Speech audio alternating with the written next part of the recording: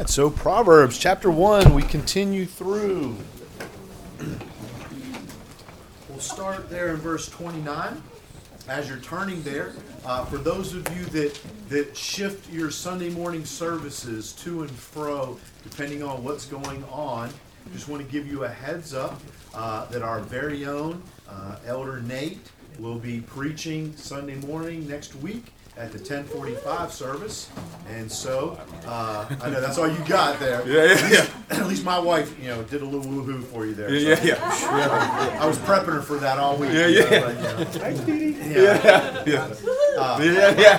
Thanks, so, Nate's going to be preaching the 10:45 service, and so that'll be a great opportunity. This is his first Sunday morning sermon. He's preached on Sunday evenings a number of times, and so. Who's preaching the 8:30? It doesn't matter. My children's sleep schedule says it does. Well, like I said, that was just for if you were people that do shift which one you come to. Yeah. If you're not supportive, you don't care at all about our brother. So, Pastor will preach the 8:30, but that doesn't matter on that part. Nate's preaching the 10:45 in that. Alita. What's your topic, Nate? He hasn't decided yet. I'm not sure. No. Trust me, he has it. I'll figure it out Saturday night. If he hadn't, he'd be in very trouble. Yeah. Samson. It's on the story of Samson. Yeah. Let's go walk through different points in his life. So it'll be a different type of sermon. And then Elder Mike Germany is going to be preaching then on Sunday evening. So he'll be walking through a passage in Hebrews. So that's coming up next week. I want to give you that alert so that you could plan accordingly if you have that opportunity. But if your children lock you in at the 8:30 service, it's okay. One of the five usually does. It's okay. All right. So we're finishing up this paragraph. Somebody go ahead and start us off, though. Let's go back and reread from 20 the whole way through the end of the chapter there at 33. So we're making sure our context, we're understanding everything. Wisdom cries without, she uttereth her voice in the streets. She crieth in the chief place of concourse, in the openings of the gates in the city she uttereth her words, saying, How long, you simple ones, will you love simplicity? And the scorners delight in their scorning, and fools hate knowledge. Turn you at my reproof. Behold, I will pour out my spirit unto you. I will make known my words unto you, because I have called, and ye refused. I have stretched out my hand, and no man regarded. But ye have set at now, and counsel, and would not of my reproof. I also will laugh at your calamity. I will mock when your fear cometh. When your fear cometh as desolation, and your destruction cometh as a whirlwind, when distress and anguish cometh upon you, then shall they call upon me, but I will not answer. They will seek me early, but they shall not find me. For they that hated knowledge, and did not choose the fear of the Lord, they would none of my counsel, they despise all of my reproof. Therefore shall they eat the fruits of their own way, they will be filled with their own devices. For the turning of the way of the simple shall slay them, and the prosperity of fools shall destroy them. But whose hearkeneth unto me shall dwell safely, and shall be quiet from the fear of evil. Okay. So what is the key that we have to remember contextually about this paragraph? Wisdom personified. Okay. It is wisdom personified. So what does it mean that wisdom is being personified by Solomon? It's given the attributes of a human without being a human. Yeah. So when something inanimate, it's not human, is given the attributes, it's given the opportunity to be expressed in terms like it is human. So we go back up. Let's back up one last time here. So when we look at the beginning of chapter 1, the first thing that Solomon is doing, he's painting this picture of where he's going. All right? And so we get this overview. And then he starts into it with his son, all right, there on verse 8. and he gives the first charge. Interestingly enough, now he gives this extra little caveat, wanting to make sure that his son and every other reader has the understanding that wisdom is something that we interact with. The way God uses wisdom within our relationship with him, it's not that it's a stagnant object. It's something that we can push into or we can push away from as we push into God or we pull away from God. And so it's something that he has out there as an opportunity for us as believers, but yet we can choose not to engage it. And so the way I think about, we know that salvation is a gift of God. You know, it's pure grace. We're saved by grace. And so we get eternal life, right? Life everlasting. But then we also get this abundant life if we want to engage that abundant life. And so to me, that's the way I'm looking at wisdom. Wisdom can help us having a more abundant life. It can help us to live out more fruitfully from a spiritual perspective. Or if we stop it, then as believers, we're going to be living on minimum. And I think this is partially why many believers struggle. Because they check the box of Jesus as Savior, but yet, as Pastor was saying this morning, they don't want to give authority to Jesus as Lord. And so they're living their life on human strength, human wisdom, human understanding. And you're basically living life like a lost person. And so as we work through the wisdom here, I think Solomon really wants us to understand that through our relationship, through the Holy Spirit, even though this is Old Testament, we read the Old Testament with now an understanding of we're in the New Testament, we have the Holy Spirit. So we get the opportunity to read this and gain this wisdom through growing in our Christ-likeness. All right? So now let's go ahead and let's finish up that last paragraph as wisdom is being personified. Somebody go ahead and hit us with 29 and 30. Because they hated knowledge and did not choose the fear of the Lord, they would have none of my counsel and despised my every rebuke. Okay, so we got an if then. So what's the if part? What's the first part being stated? Choose not to fear the Lord. They're not choosing to fear the Lord. What does it mean to fear the Lord? First, believe that he exists. Okay, great place. Believing he exists first and foremost. Do what his word says. Okay, doing what it says, being obedient. Oh, you were just nodding. I thought you had something wrong there. So. Respect. Okay, having a respect of God. Revering. Ooh, that's a big word there. That's a $10 word. Yeah, I know that. What's revere mean for Nate? Yeah, can you spell that? To hold in high regard as being excellent. Okay, it's being excellent. I like that. What else is in fear of God? What does that mean, living in fear of God, from this perspective? To understand that we do not control our own lives, not the beginning and not the end, Okay. and nothing in the middle. Okay. Understanding that God is the judge and that you can punish. Mm-hmm. Somebody over here was saying. Sorry, I would say also to love him. Yes.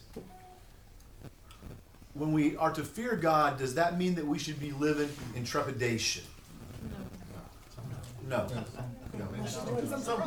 Sometimes. Well, yeah. If you're being disobedient, then yeah, definitely sometimes. Right? But we have to understand, if we're striving to be in Christ's likeness, it's not like we should be shaking on every decision. You know, we should be trusting the Holy Spirit on every decision. And if we've got a track record that we're pretty good at trusting the Holy Spirit, then we don't have to be, but we still always have a healthy, you know. But he knows where our heart is. Oh, yes. We make a mistake. Oh, yeah. Okay, so it starts off there in verse 29 and says, because they hated knowledge, they did not choose to fear the Lord. All right? So then, what's the consequence? What was next there? What are they missing out on? Godly None of his counsel. counsel. So what does it mean to have godly counsel? What's that look like in your life if you're getting godly counsel? Isn't it a two-avenued approach? Mhm. One being the Holy Spirit, being in tune Mm-hmm. with the Holy Spirit, Yes. and gaining counsel through that, but then also gaining counsel from godly people around you. Mm-hmm. Later in Proverbs, it's going to talk about the wisdom being personified in the silver hair. Mm-hmm. So gaining or trusting in the counsel of people that God has put in your life who either have been there and done that or are just generally wise people. Good. Somebody else. How does gaining that godly counsel look to you, Adam? I would say that it's closing our ears, not being able to hear what it is that he's trying to, what he would be telling us. So we need to be opening them to be able to hear that godly counsel. Somebody else. How does getting godly counsel look in your life? Being in the Word. Okay. Being in the Word. Setting aside your pride and letting God guide you, Okay. that He knows better than me. Sharing life's hardships with people, with seeking godly counsel. Yeah. Being open. It might also mean to be comforted by God when you're in trouble or when you're in hard times. So back to Kathy said, he knows when you're in those hard times, when you're troubled, but yet if you're not willing to lower your pride and go to him and say, God, I need your help right now because I'm in this, then you're stopping him from comforting you. Anybody else on how that looks in your life when you're getting counseled from God? I think it's just kind of like, whenever just like a simple prayer does not make you saved. And all this is basically, and the focus is believe in God. So if you truly believe in God, then you know like the grasp of everything. He sees everything. He knows everything. And so then your godly counsel would just do everything that would honor God because he sees all. And if you know the power that God has, then your godly counsel, you're going to continually strive to do better and to be better because, and then you'll just be walking in that way in the Spirit that honors God. And to me, that is like the godly counsel, just giving up, like she said, with your pride and everything, and just following like discipline, and that would be godly counsel. Because we do have to admit, it is kind of silly that we say, yeah, God, I trust you with my eternity, but yet right now, even though you know everything, okay, I really think I know better than you, and so I'm going to control what's next. That's really kind of silly. Nate? I think for me, it's about surrounding myself with godly people who hold me accountable. And so that's what I do. I mean, I read the Word, yes, but there are times, starting with my wife, of course. That's a given. Yeah, that's a given. Yeah, you didn't have to stay. We all knew it. Yeah, that's a given. But aside from her, there are others who they don't tell me what I want to hear, right? They tell me what I need to hear, right? And so that I gotta have that, or else I can go off the rails, So To be able to take God's reproof, yeah. Where do we need to start? Just like we started the fear with Humble. God exists, to be able to accept his reproof, where do we need to start? Say it again? Yeah. When we have a decision, we got to realize, are we going to want to experience his reproof or not experience his reproof? And experiencing his reproof is, he wants us to be better. He wants us to be more like Jesus. He wants us to be more godly on that. And so we have to be humble to desire that. Somebody go ahead and read us 31 now. Therefore, they shall eat the fruit of their way and have their fill of their own devices. So Maddie, even though it was her first Sunday here, she quoted Pastor, and then he said it just the other day again. I don't know that he says it every day, but he says it many days in conversation here. What's that little mantra that we need to clearly understand when it comes to fruit? Say it. You reap what you sow. Yeah, you reap what you sow. Sowing and reaping.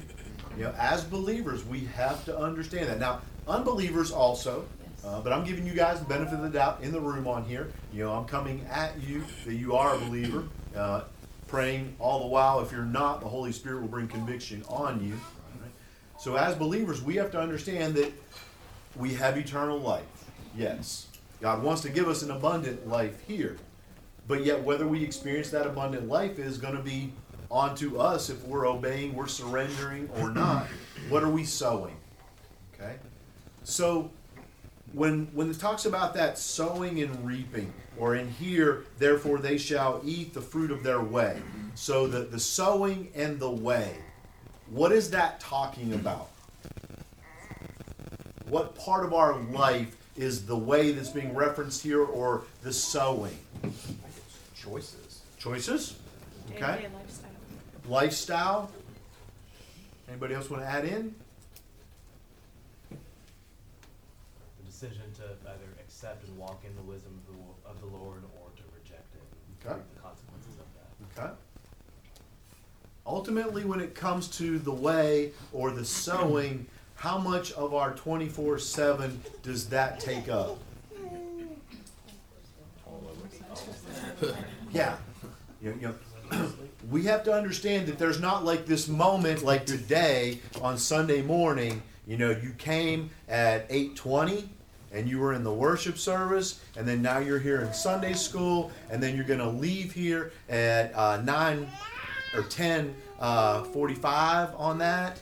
And this was your sowing time for the week. And then the rest of the week, then it's going to be reaping time. Because sadly, sometimes, you know, none of you, of course, you know, but I know you know some dear brothers and sisters that's how they look at their life. You know, they come on Sunday morning, they plug in, here's where they're sowing with God, they're worshiping God, and then the rest of the week, they just want to be reaping. But that's not reality. You know, we have to constantly understand that every moment is a moment of sowing and reaping. And that what we sow on Monday morning is what we're going to be reaping. What we sow Monday noontime is what we're going to be reaping Monday evening. And so we just have to constantly understand that our way is every way, every day, every moment on that. When we were reading that verse, I thought about Romans 1, and there's a part, verse 28, where, keep in mind, at this point, they've traded a truth for a lie. So very tied into that. And it says, and even as they did not like to retain God in their knowledge, God gave them over to their debased mind to do the things which are not fitting. And then lists like a ton of like horrible things. Who knowing the righteous judgment of God, that those who practice such things are deserving of death, not only do the same, but also approve of them who practice them. So there's a moment in time where the Lord, if you choose to reject the wisdom, you choose to reject the Lord as God, and then you're given over to your things that you do. And so that's where we have to understand there's a macro picture of this, and then every moment of every day is a micro picture of this. You know, so we can see macro, a lost person, they deny God. Okay, you know, there's no relationship there. Condemned to hell. Right? Eternal separation from God. But even within a believer's life, if we live like a lost person, then we're going to be experiencing that every moment when we make those choices. And it's hard. Yeah, because the second one I thought about was Numbers, where they were like rejecting and they kept whatever, and he's like, oh, okay, you want quail? I'm going to give you so much quail, it's coming out your nostrils. And because they weren't relying on him. So yeah, in both cases. Yeah. Okay, somebody go ahead and read us 32. For the simple are killed by turning away, and the complacency of fools destroy them. For the simple. So who's being referenced here? Who said? Why reject wisdom? Okay. Why do you think that the term simple is being used to reference those that are not fearing God, those that are rejecting God? because it's easy to reject God, and it's complex to accept him. Yeah. I think that's super relevant in today's society too. I mean, Right. most of the people I talk to, or even circumferentially about faith or church or religion or however you want to wrap what we do here, is a very much a very simplistic view of, well, I just don't subscribe to that, or like I just don't, I'm not really into that, or I just don't want to entertain those thoughts. Really, it's just a complete kind of avoidance of the whole thing, and it's just this kind of viewpoint of like, well, that really doesn't, that probably just doesn't even matter, or it just doesn't exist, or something. Very, very simple viewpoint. Mm-hmm. Somebody else want to add in? Sean was saying, things that could be known about God why the fruits of Yeah, because we had fools earlier on in the passage a few Sundays ago. Somebody else?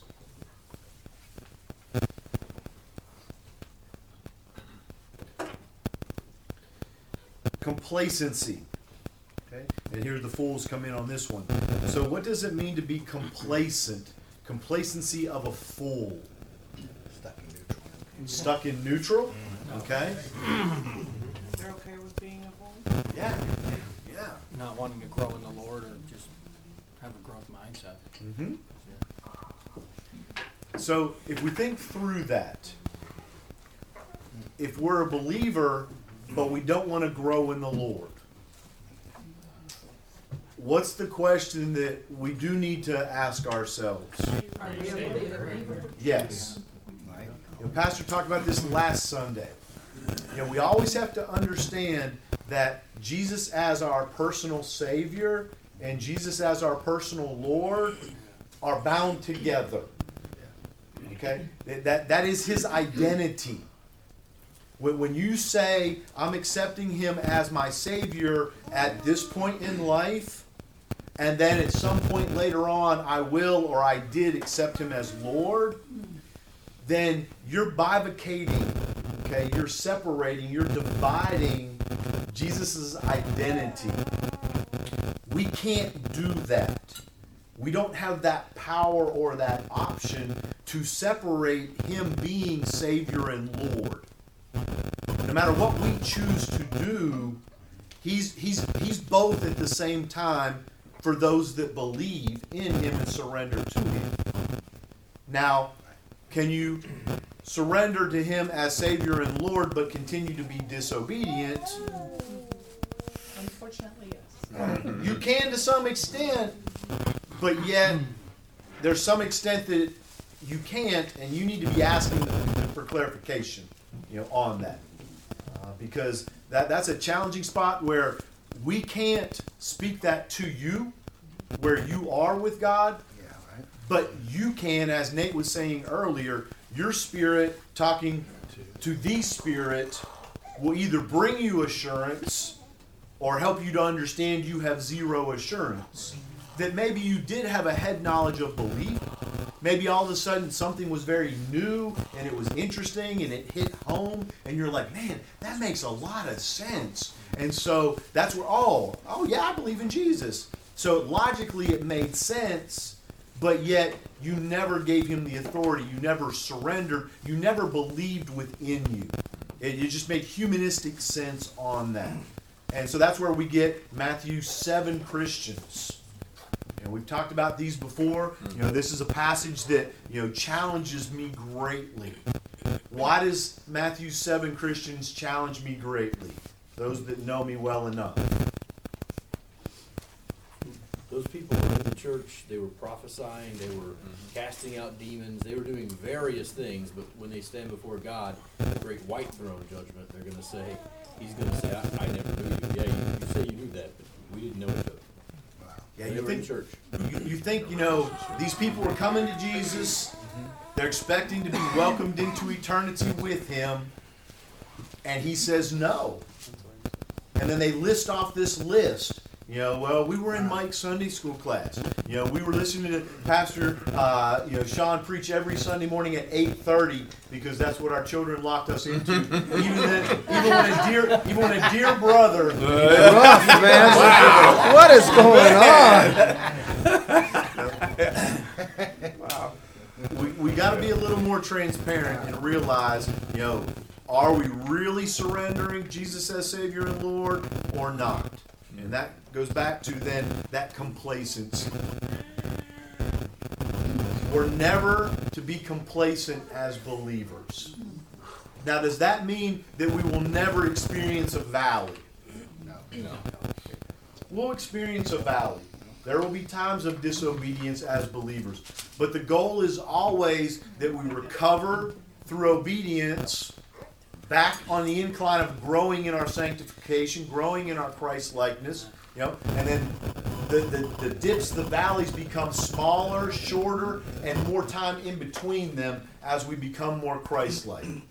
As humans, we're never going to be perfectly like Christ and walk on water. But yet, we should be really getting more and more Christ-like. And we should be able to look back and look at specific areas, look at specific types of decision making, and we should be able to see how we're making much more Christ-like thinking decisions, how we're being more. So like Pastor, when he talks about, you know, having secret racism of some sort, we have to understand, most people in the world, you were born into a context of some type of racism. And you need to own that and then allow the Holy Spirit to bring you out of that. And you should be able to look back and see markers of how God grew you in Christ out of that. And how you made different decisions, you acted differently along the way. Handling money. You should be able to look at how you have handled money as a believer and see that you're handling it more and more Christ-like. And you should be able to see how you're doing it differently. How you did it when the first year you were a believer, 5 years into being a believer, 10 years into being a believer. And so we should continually be seeing that. We shouldn't be satisfied with being complacent in any way. That's just foolishness, Nate. You know, you're talking about, it says, for the simple are killed by their turning away, and the complacency of fools destroys them. But like if you go back to verse 20, so wisdom is crying out aloud, right? So it's crying out in the streets, it's crying out in the marketplaces, in the city gates, all these places where there are all kinds of people there. And so it's like the gospel call. It's like us, like we're in the streets, we're in the city gates, we're in these places, we're in the world, and we should be that message, right, of the gospel of wisdom. But the world is foolish, and they are complacent in their foolishness, right? Because it seems right to them, as we once were too, right? We thought that when Christians would come to me, I thought they were foolish. I thought what they were saying just didn't make any sense, or it just seemed, what's the point? I'm kind of enjoying where I am right now. You know what I mean? So I was simple because that seemed right. It's, you know, once I became a believer, then my eyes were open and I saw, no, that is foolish. So to the foolish, it doesn't seem foolish. To the simple, it doesn't seem simple. It seems right to them. You know what I mean? So, but there are consequences, and that's what, you know, there are consequences for foolishness and being simple. So, even as believers, if we're walking the path like an unbeliever, we're going to be receiving those consequences. You know, when you're not in God's word regularly, you know, when you're not hanging out with fellow believers and letting them speak into your life regularly, you know, you're going to be at a loss. Miriam. No, it doesn't really have to do with the class, but at the same time, what Nate just said is like this is why we must stay in prayer, because they don't realize, we did not realize we were foolish people. So us as a congregation, as believers in Christ and God as our everything, we need to continuously pray that the Lord will take the steps of the eyes and the palms out of their ears and give them a heart of flesh to worship and glorify Him. And a big part of that, and a big part of that is what Adam said earlier about us listening. You know, we have to understand that prayer is two-directional conversation. It's not just us going down through our checklist of wants. We're to do that. We're to put our life before God. But yet there's this other part of prayer that is that listening. That we're pausing and that we're really wanting to hear back from God. Because that's when He's going to give us His word. That's when He's going to give us His wisdom, that then we can plug it into the situation where we are. That's where that will remove our scales. It's not us removing our scales. It's if we're listening to God, then He'll remove our scales. That's when we surrender, be still and listen. Yes. So last verse there, verse 33. But whoever listens, pretty good there, to me will dwell secure and will be at ease without dread of disaster. Wow. Man, that should pump you up. I mean, that is a promise there that we need to take out today. If we will just listen, He's going to secure everything. Now, here's where we have to make sure we understand. In a fallen, broken world, does that mean everything going on around us will be great? No. But yet, in the midst of the chaos of the world, if we're listening to Him, He's going to have us secure and then without dread of disaster. That should just give us, again, great confidence, great peace, just great understanding that when we're fearing Him, we're not going to be in trepidation, though. It's not going to be like every decision, no, we don't have to fear disaster. We don't have to fear, that could go wrong. It might in a fallen, broken world, but yet we're going to give God the benefit of the doubt that He's going to work it out and He's going to hold us safe and secure. And so this week, a lot of times I challenge you on, sinful things and working that side of it. This week, I just want to challenge you on feeling secure in God. And just listen so that you can have that peace this week.